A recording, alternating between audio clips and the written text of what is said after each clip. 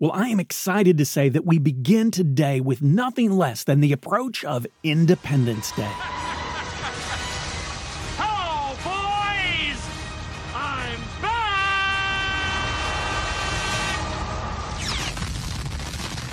No, not the movie. The 4th of July, origin date of our nation and all that. Also, we begin with a faith question. Or is it a constitutional question? Could be either. I'm a little fuzzy on that one. I'll let you decide. We have a brief discussion who to talk about, and it may surprise you to discover that the answer is, well, the answer is no surprise at all. It's in the title. Did you not catch that? All on the way to answering the question, was Benjamin Franklin Christian, and why does it even matter? Welcome to the Sky Pilot podcast that explores questions of faith, spirituality, and religion. I'm Dan Matthews, and I don't have all the answers, but I do enjoy the questions.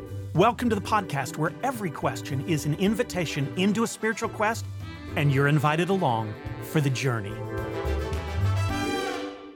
As we approach the 4th of July and the celebration of our nation's founding, I find myself reminded of the argument that we, the United States of America, were created from our inception as a Christian nation, and that as such, we need to remain faithful to our founding fathers' intent when they created our founding documents. So it seems to me that the obvious place to begin is that we should begin by looking at the spirituality and faith beliefs, well, of these gentlemen, if we are set on discovering their intent, that is.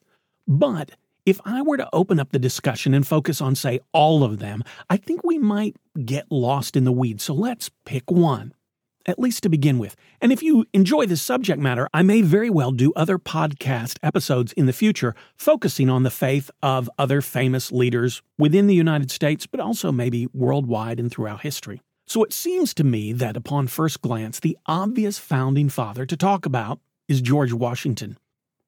I mean, I don't know what is taught in school today, but when I was in grade school, probably all the way through middle school, even if someone had asked me or any of my classmates to name a founding father, I think the vast majority of us, maybe all of us, would have named George Washington.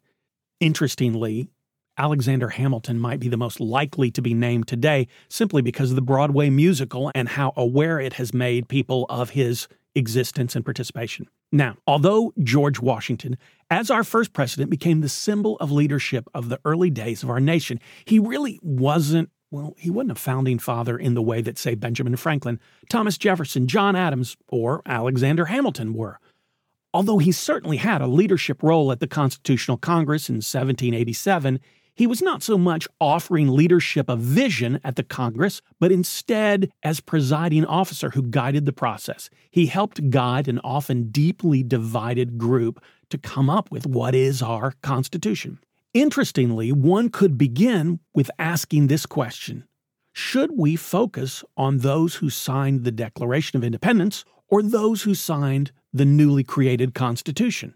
Now, as I've said before in previous episodes of this podcast, my daughter is fond of asking me a particular question when I ask her to pick between two good choices, two desirable choices. And she says, ¿por qué no los dos? Which means, I don't speak Spanish, but means in a language that I speak and understand, why not both? So why don't we look at those who signed both the Declaration of Independence and the Constitution? As it turns out, there were only 6 people who signed both documents: Benjamin Franklin from Pennsylvania, George Read from Delaware, Robert Sherman from Connecticut, Robert Morris from Pennsylvania, George Clymer from Pennsylvania, and James Wilson from Pennsylvania. So first and foremost, a shout out to Pennsylvania. They had 4 to sign both. I mean, there were only 6 who did so. Of course, I will say it is a lot easier when the convention is being held in your home state, and for many of those involved, in their own hometown as well. So as far as I'm concerned, there is one person who obviously jumps to the top of that list, and partly because, well, if you didn't notice, I literally put him at the top of that list, Benjamin Franklin. So let's start with him, and I'm going to talk a little bit about him. I'll tell you a little bit about his history. Benjamin Franklin was born in Boston in 1706. His parents were Calvinists, and his father had dreams of his son, Ben, who was one of 17 children, going off to be trained at Harvard as a clergyman. Unfortunately, or fortunately, depending on whether you asked Ben or his father, it was not to be due to financial constraints. Did I mention he was one of 17 kids? Evidently, he was very bright and a voracious reader. Since they couldn't afford for him to attend seminary, it was decided that he should be apprenticed to his older brother, who owned a printing company and had started a newspaper. Also, interestingly, just as a footnote, his formal education stopped at age 10. That's really remarkable for all the things he achieved in his life. His father was concerned that Ben's, I call him Ben not out of familiarity, but because everyone in the story at this point, his brother, him, his father, they're all Franklins. But his father was concerned that he was too liberal in his theological leanings and getting perilously close to being a deist.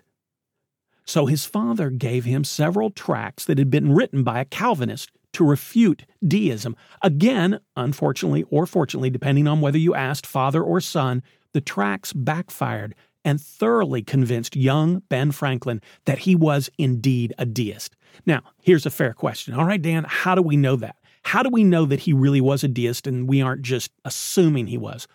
Well, this is actually one where we can turn to his words, to his own autobiography, the words he wrote about himself. He says that after reading these, quote, "In short, I soon became a thorough deist." So there we have it. Ben Franklin was a deist, so not a Christian. Well, hold on. We aren't quite done yet. You see, at its most basic level, deism is the belief in a creator God who created the universe and all of its natural laws and then refrains from further interaction. As I was taught in school, high school, deism is the watchmaker who creates the watch, winds it up, and then steps away and lets it continue to tick on its own, according to its own rule. Generally, deists don't see the point of something like prayer because they don't believe in the existence of revelation. God is not still actively involved in the affairs, not just of humanity, but not actively involved at all in creation. So there can't be any revelation.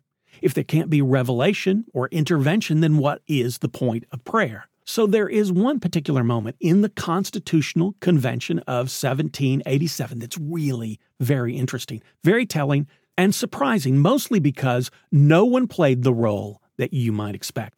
There was a moment in the convention in which they were trying to work out the issue of representation. The debate was getting heated and, at times, downright ugly. So our friend Benjamin Franklin, the self-avowed deist, makes this suggestion: prayer. Okay, but he's a deist. Did he really suggest prayer? Or did he just say something that we have later interpreted as suggesting prayer? Well, I'll let you decide. I'm going to read his exact words as written by someone else, not even by himself, but someone who was recording the proceedings. This is what Benjamin Franklin said. "We shall be divided by our little, partial, local interests. Our projects will be confounded, and we ourselves shall become a reproach and a byword down to future ages. I therefore beg leave to move that henceforth prayers imploring the assistance of heaven and its blessing on our deliberations be held in this assembly every morning before we proceed to business, and that one or more of the clergy of this city be requested to officiate in that service." Okay, that's not ambiguous. He is suggesting prayer. And here's the really interesting part. Given that we were founded by Christians, I'm saying that is the theory, according to that theory, we are a nation deeply rooted in and connected to those Christian spiritual roots. This is clearly the moment in which our spiritual heritage should obviously shine through. I mean, even the deist guy was on board. So Roger Sherman seconded the motion. Alexander Hamilton, yes, that Alexander Hamilton, and a number of others, a bunch of other people, were against it. And after a bit of discussion, it was essentially tabled and never discussed again. The suggestion to begin meetings with prayer couldn't even muster enough support to be voted on. Okay, Dan, this is my issue. This story is not as helpful as you might think. The deist acts in a way that is inconsistent with deism.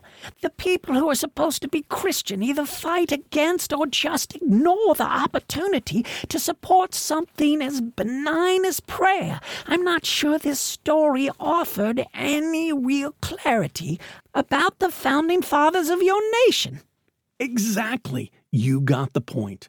Look, Anyone who claims to have an insight into the faith and intent of the Founding Fathers is making, according to me, dangerous generalizations and is probably trying to advance a cause rather than peer through at history with any sense of objectivity.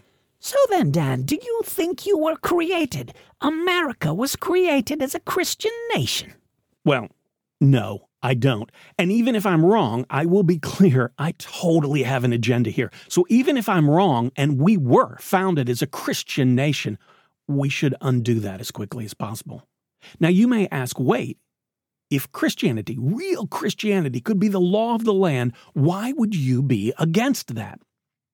Well, aside from what that means to other faiths, other people of faith, which is, by the way, really important, but I will set that aside for a moment. Even if everyone in the United States is a Christian, absolutely everyone claimed Christianity as their faith, here's the question: whose version of Christianity? Yes, while you are in power, you may think it right to institutionalize your beliefs, your version of Christianity. But what about when some others come to power? They're just going to do the same thing. So the idea of a Christian nation doesn't sound to me like it's based on Christianity, I mean Jesus-following Christianity, but is simply a term for one group trying to force their beliefs on everyone else. And just for me, I hate it when that happens. So that's all for today. Franklin was a self-proclaimed deist and acted like one. Sometimes. And the U.S. is either a Christian nation started by a bunch of people who failed an obvious opportunity to ground their proceedings in faith, or maybe it isn't. You've heard what I think. Why don't you send me an email and tell me what you think? I'd love to hear from you, even if you disagree with me. Maybe especially if you disagree with me. Everybody agreeing can be so tiresome, don't you think? My email address is dan@skypilot, SKYPILOT.zone. That's dan@skypilot.zone. And on your spiritual journey, may you ask questions, seek answers, and boldly go wherever the quest takes you. Thanks for listening to Sky Pilot Faith Quest.